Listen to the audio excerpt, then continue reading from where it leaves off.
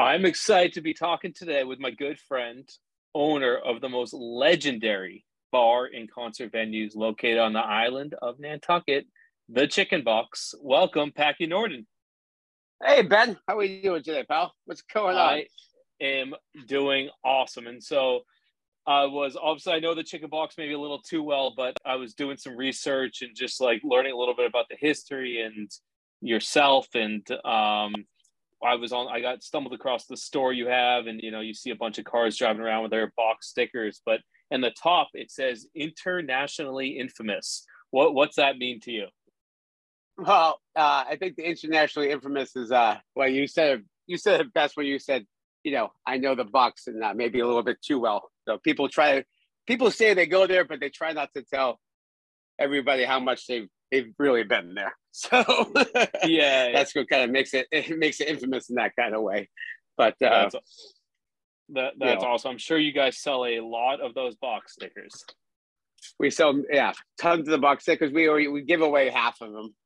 Right. And, the hats and the merchandise has been flying lately, especially since COVID too. But right.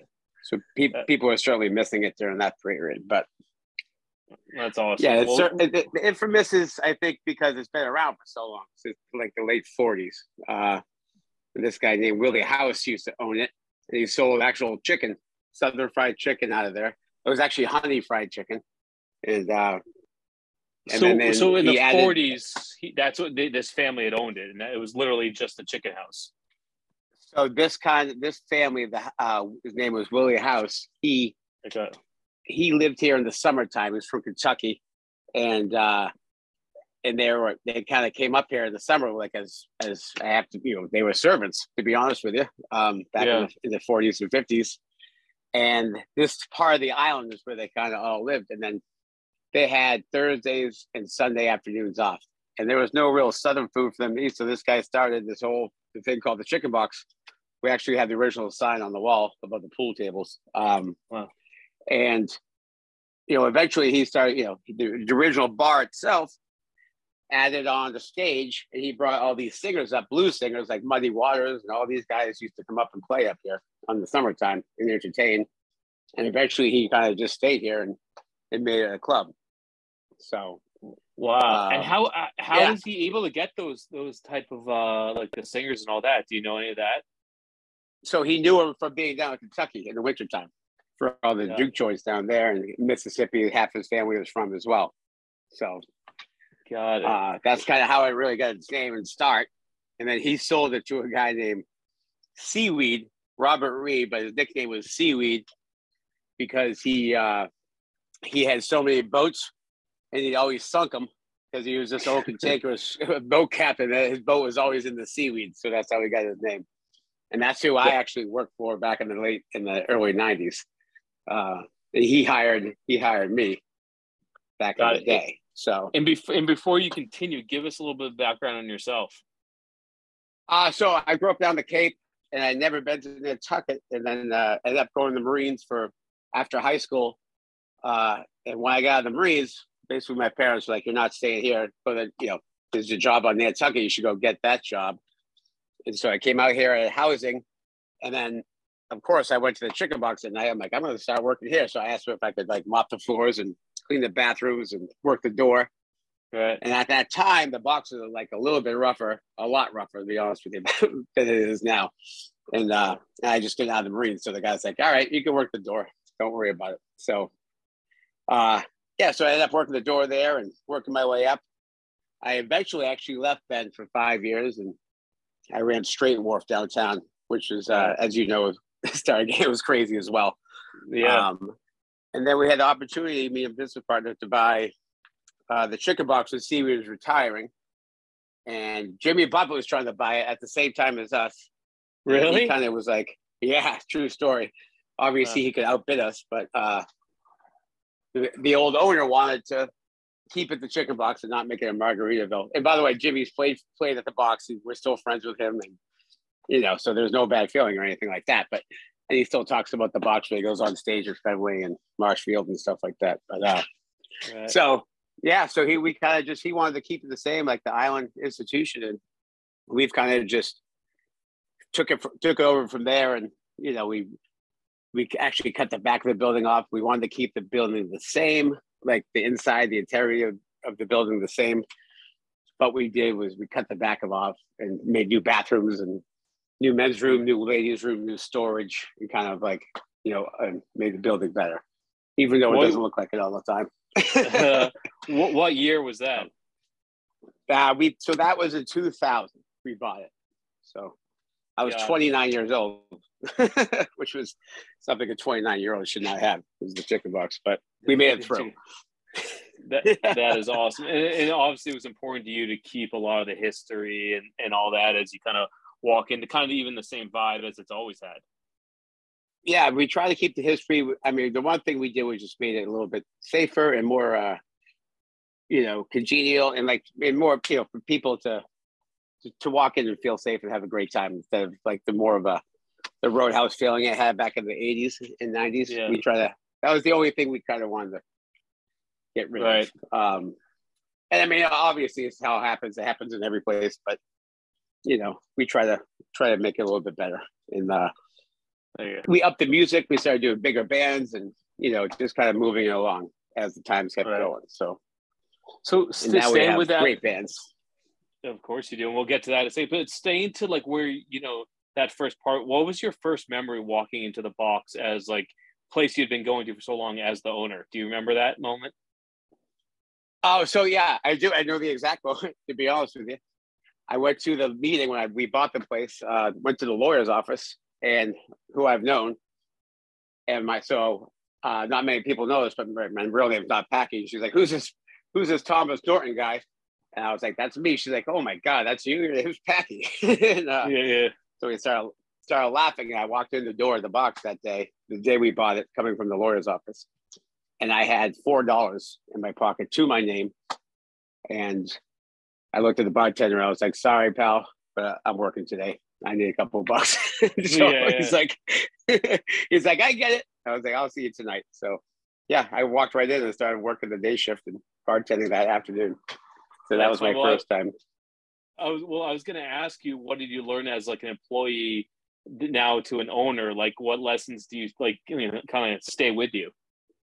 I mean, so like a lot of the stuff was just staying true to your employees, was one of the bigger ones. Like that guy he was really good to us. And even when you thought you weren't learning a lesson, you were seriously learning a lesson. Like he didn't have to explain why at all times, why he told you to do something. And that carries on today. Like I try to explain why I'm telling people to do something, and sometimes it's hard to translate it, like you don't have time all the time because it's a busy night or something like that. But when I went after owning it, I was like, oh, that's why he told us to do that. Or that's why it's done this way, Right. Small stuff like that. But we had been there, actually, we had worked there for so long. It was kind of just like a change in the bank account. But then, realizing it was your money or your livelihood that you're taking a chance on. That's what, that was the change. But yeah, cool. Well, so then you mentioned earlier, and the other thing besides the atmosphere and the great drinks, the box is known for its live music and some of like the most epic bands have come through. Nantucket, you'd mentioned Jimmy Buffett, but like, tell me a little bit about how kind of the music side of things works. And I know you're heavily involved in that. And how does that all work? Well, so yeah, it's certainly a different place to hire music because, like, say for instance, you're playing in Boston. The tour bus pulls up, they unload it, they play the show, they get back on the tour bus and take off. That can't happen here. So for me to have a show, I book like their truck reservations in January. I don't even put a name on them. Just put the Chicken Box name on them, and then I'll book them for the whole summer, and then I'll start booking bands and kind of fill in the pieces. And I have them for 2 nights, so they'll come out here and they'll play for 2 nights or so, and then and kind of go to dinners, go to the beach, and they make a little vacation out of it, which is kind of when I could get some. They call them underplays, like when a bigger band plays a smaller venue. Yeah. So, so that's how sometimes you get like a bigger band all summer long to play because there's like a little vacation for them. Right. So, you kind of build it all in. And yeah. So what over the years, like what what is like what's been your like favorite, like your kind of favorite music memories? I mean, there's so many. It's been so long, but I would say like with people have passed like Toots and the Maytals. He played a bunch of times, and he just passed like during COVID a couple of years ago. And once I get the band all set up, the hard work's done. They get on stage, and I'm sitting there watching them. That's like my favorite part of the day, of course, Yeah. And so I can't pinpoint it, but I always say like the Revivalists have been playing here. They're playing. I just saw them at that big festival this week in front of 40,000 people. And cost they play for us for 300, and we've had That's Ziggy awesome. Marley. We have so many great bands that play. Our There's bud, our, 95% of them are great. 5% of them kind of they run you around a little bit, but for the most part, they're mostly the best time ever. So, our buddy G Love. Our buddy G Love plays. He played. I think he's played for like 18 years. He's on a different tour this time. This summer he was playing with Dispatch, I think, in OAR, but Donovan, I think, is straight. Donovan Frankenreiter, who I think that you come to see once in a while. He's played for about 18 years straight, 19 years straight, and he's great. He's so easy. He drives himself to the venue and plugs himself in and plays. So that's the easy one. So That's what awesome. a nice guy as well. So kind of on the business side, I know earlier this year you launched your own box sparkling rosé, and you've had some other partnerships over the years. But like, tell me a little bit about kind of like that Chicken Box brand and like what it means to you and how you look at potential like partnerships and kind of that branding side. So that branding side was this company called Hogwash. I guess they have a couple or investors that live on the island, and they had been trying to get in to the box, and I was, I'm kind of like wary of like, who wants to come in, and it's to make the right fit, and really don't do too much of that. And they kind of made the deal too good about like, we'll put your label on it. And we got together and did the label together, and the actual products tasted really good. And so it kind of seemed like a right fit, especially now when people are past the fact of just drinking. You have to drink wine out of a bottle with a cork, and but now people, it seems like with the high noons and all that stuff, they don't mind to drink it. The rosé out of the can, and we sold a ton of it. And also a bunch of liquor stores, like we started branding out with them, and then they've started liquor stores started selling it like, by the case downtown around Nantucket this summer. So that was fun to see out and about when you see your product out there. That's awesome.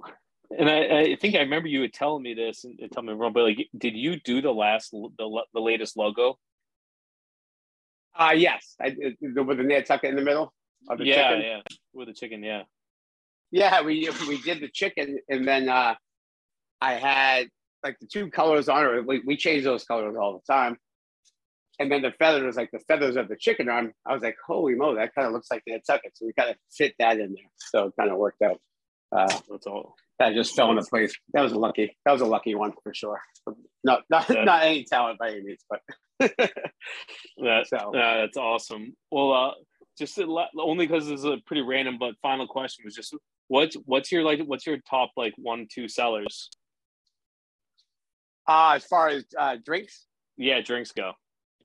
So we have the Life is Good, which is our house drink that we made 20 years ago with our friends Bert and John Jacobs from the actual company Life is Good. Yep. When they first started their company, we were just buying the box, and so we all kind of got together. We started doing T-shirts together, and we made the drink together, and that's kind of been our signature drink. That's all. This year, and the Bud Light was like, I think we were at one point behind. We were number one in Cape Cod for sure for Bud Light for a lot of years. That's crazy. Behind Fenway Park in the summertime at one point, but now the sparkling drinks, all the seltzers have certainly taken a huge bite of that. So I think this summer the seltzers were number 2 drinks for sure, without question, without naming them. But it's a wild business you're in, and really cool to kind of have a little bit of the behind the scenes view on it, and just such a storied kind of Nantucket staple, but even just like a kind of a worldwide staple, just in the story behind it, it's pretty kind of with the history and all that is pretty epic. So I really appreciate you sharing.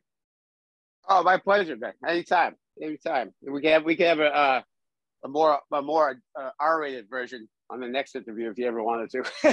Yeah, well, I was gonna ask a little bit about some of the I'm sure some of the things you've seen, the stories you've heard and all that, but I figured keep it somewhat PG the first time, but we'll see. Maybe exactly.